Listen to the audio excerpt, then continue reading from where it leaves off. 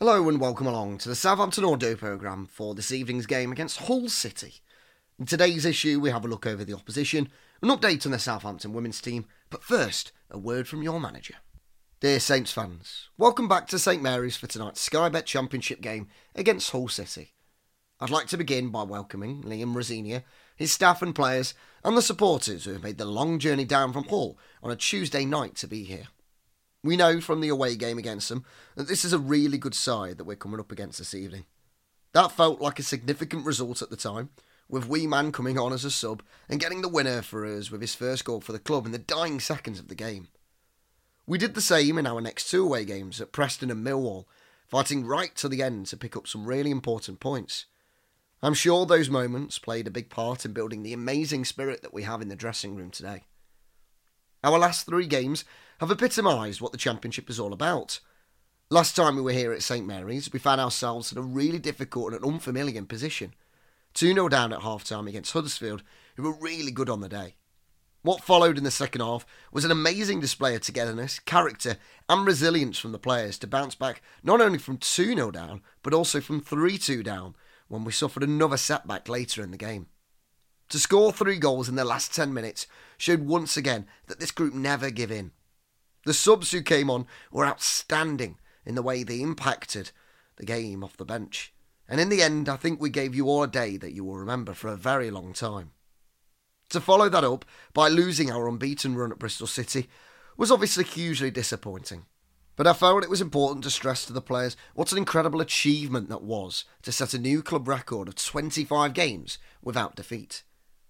I must admit, I didn't feel good after that one. I wasn't sleeping well, and when I really reflected on it, I felt I'd let the players down by not giving them the right energy and the right information to best prepare them for the game. Then we headed to West Brom, a side who had won their last 5 home league games in a row and had just been taken over by new owners, so we knew the place would be bouncing in front of a full house, under the lights, live on Sky. It was a big test for us, but all of that stuff didn't seem to matter one bit to the players.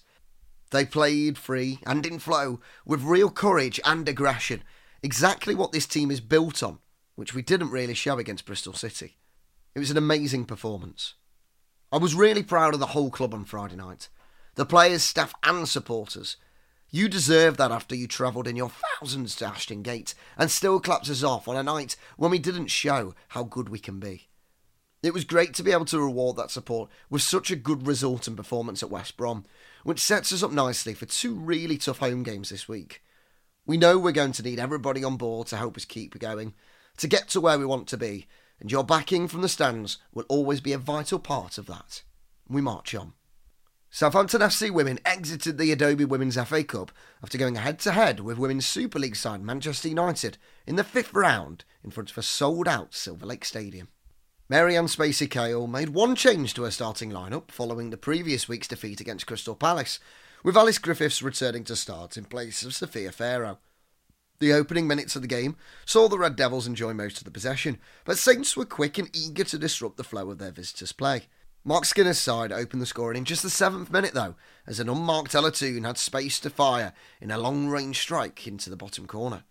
A shot from another of United's lionesses, Nikita Paris, came off the left side of the woodwork, and some excellent defending from Megan Collett saw a second strike prevented. Kayla Rendell then denied an attempt by Leah Galton, leaving her box to clear the ball before United's number 11 could get a decisive touch. Southampton grew into the game and saw opportunities appear. A central shot from the edge of the box by Griffiths was blocked by the Red Devils' defence. With the deficit still just the 1 goal at the break, Alexi Lloyd-Smith was introduced at the start of the second half to add a spark to Southampton's attack. Mary Earps was called into action for the first time in the 50th minute, following a deep free kick for the Saints that was prodded goalwards and required a diving catch. An outstanding save from Rendell followed as the visitors sought a second goal through Paris, with Saints' shot stopper denying United number 7 again minutes later. In the 65th minute, substitute Lloyd-Smith made her impact with the equaliser when a cross from the right was delivered with intent and made its way past Earps to sparing dive and into the far corner.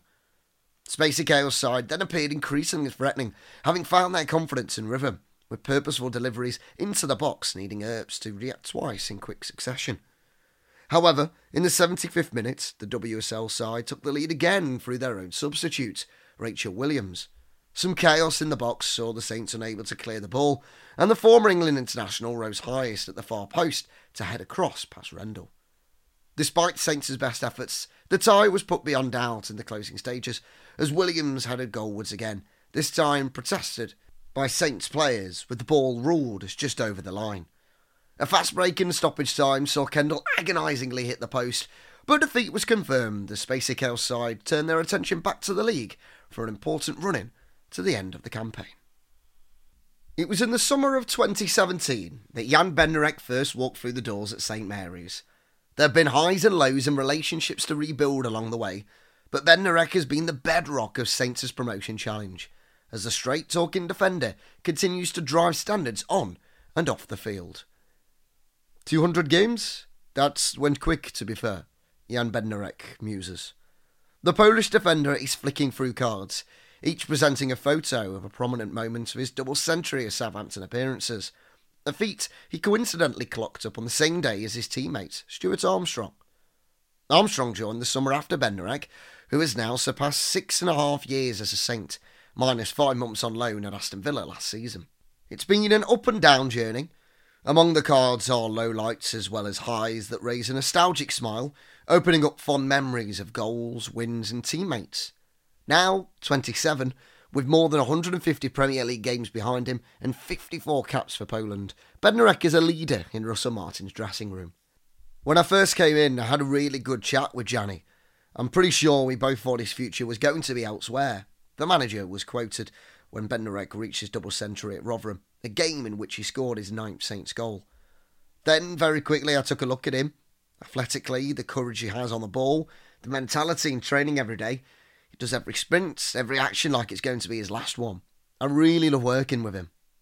Martin describes the defender's contributions this season as immense and one of my best players in the league, proving his faith in the poll by starting him ahead of Jack Stevens, the man to whom he gave the captaincy on arrival.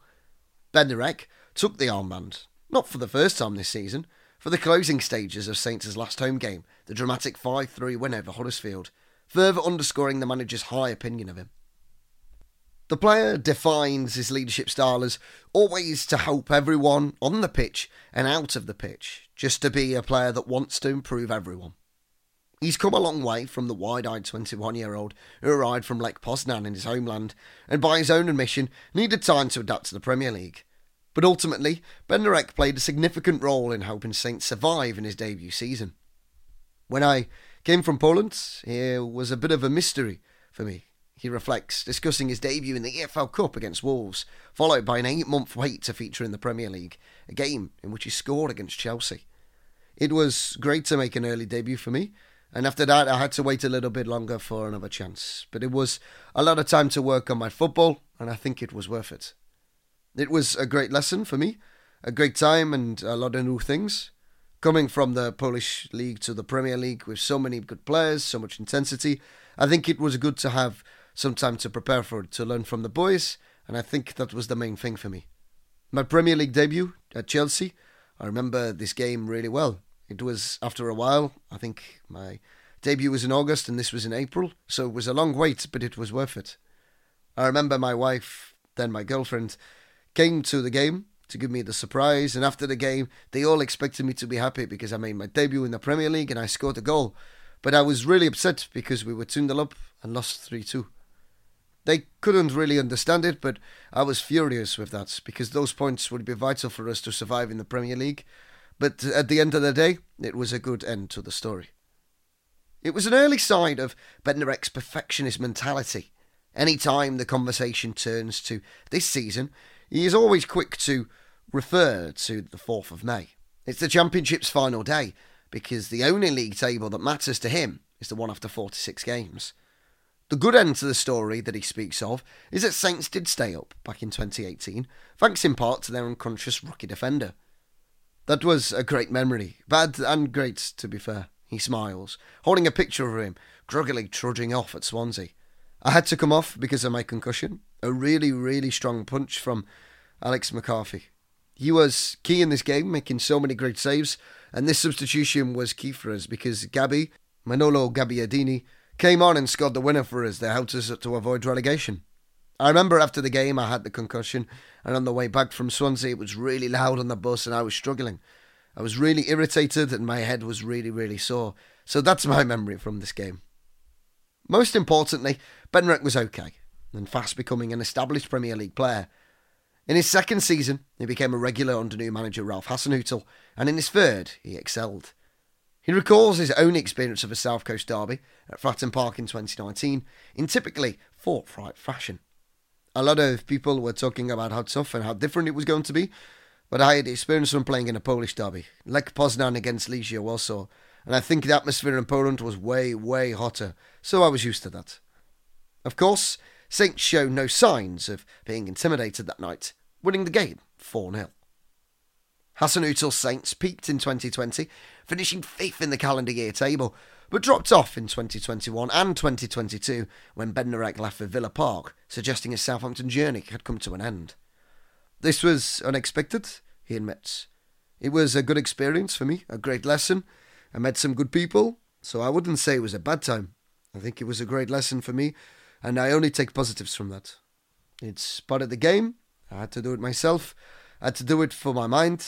People might not like it, but it was my decision, I think. It was, at the time, the right decision to make.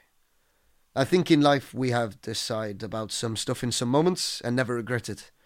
I don't regret it. I just think it wasn't the right time and that the things didn't go in the right direction, but it was a great lesson for me, an experience. After a few months there, I came back to Southampton, so I think that was my destiny, to stay here. And here he remains. Bednarek built bridges with the Saints fans, many of whom did not like the manner of his departure, with some typically wholehearted performances on his return to St Mary's. Bednarek was seen as one who fought for the club, but knew he had to repair his relationship with the supporters after Saints' relegation was confirmed. I think it's normal that the fans were angry. We were also angry. It's the pride. It's the willingness to win. But it was actually a defeat for us and a great lesson, he reflects. It was a tough moment for us, the players, and a tough moment for the club, the fans. The fans are a really big part of our club. We need this support in the tough moments, when we have tough moments in the game, when we struggle, when we're under pressure. When you go down, when you have these defeats, it's not easy to have support from the fans.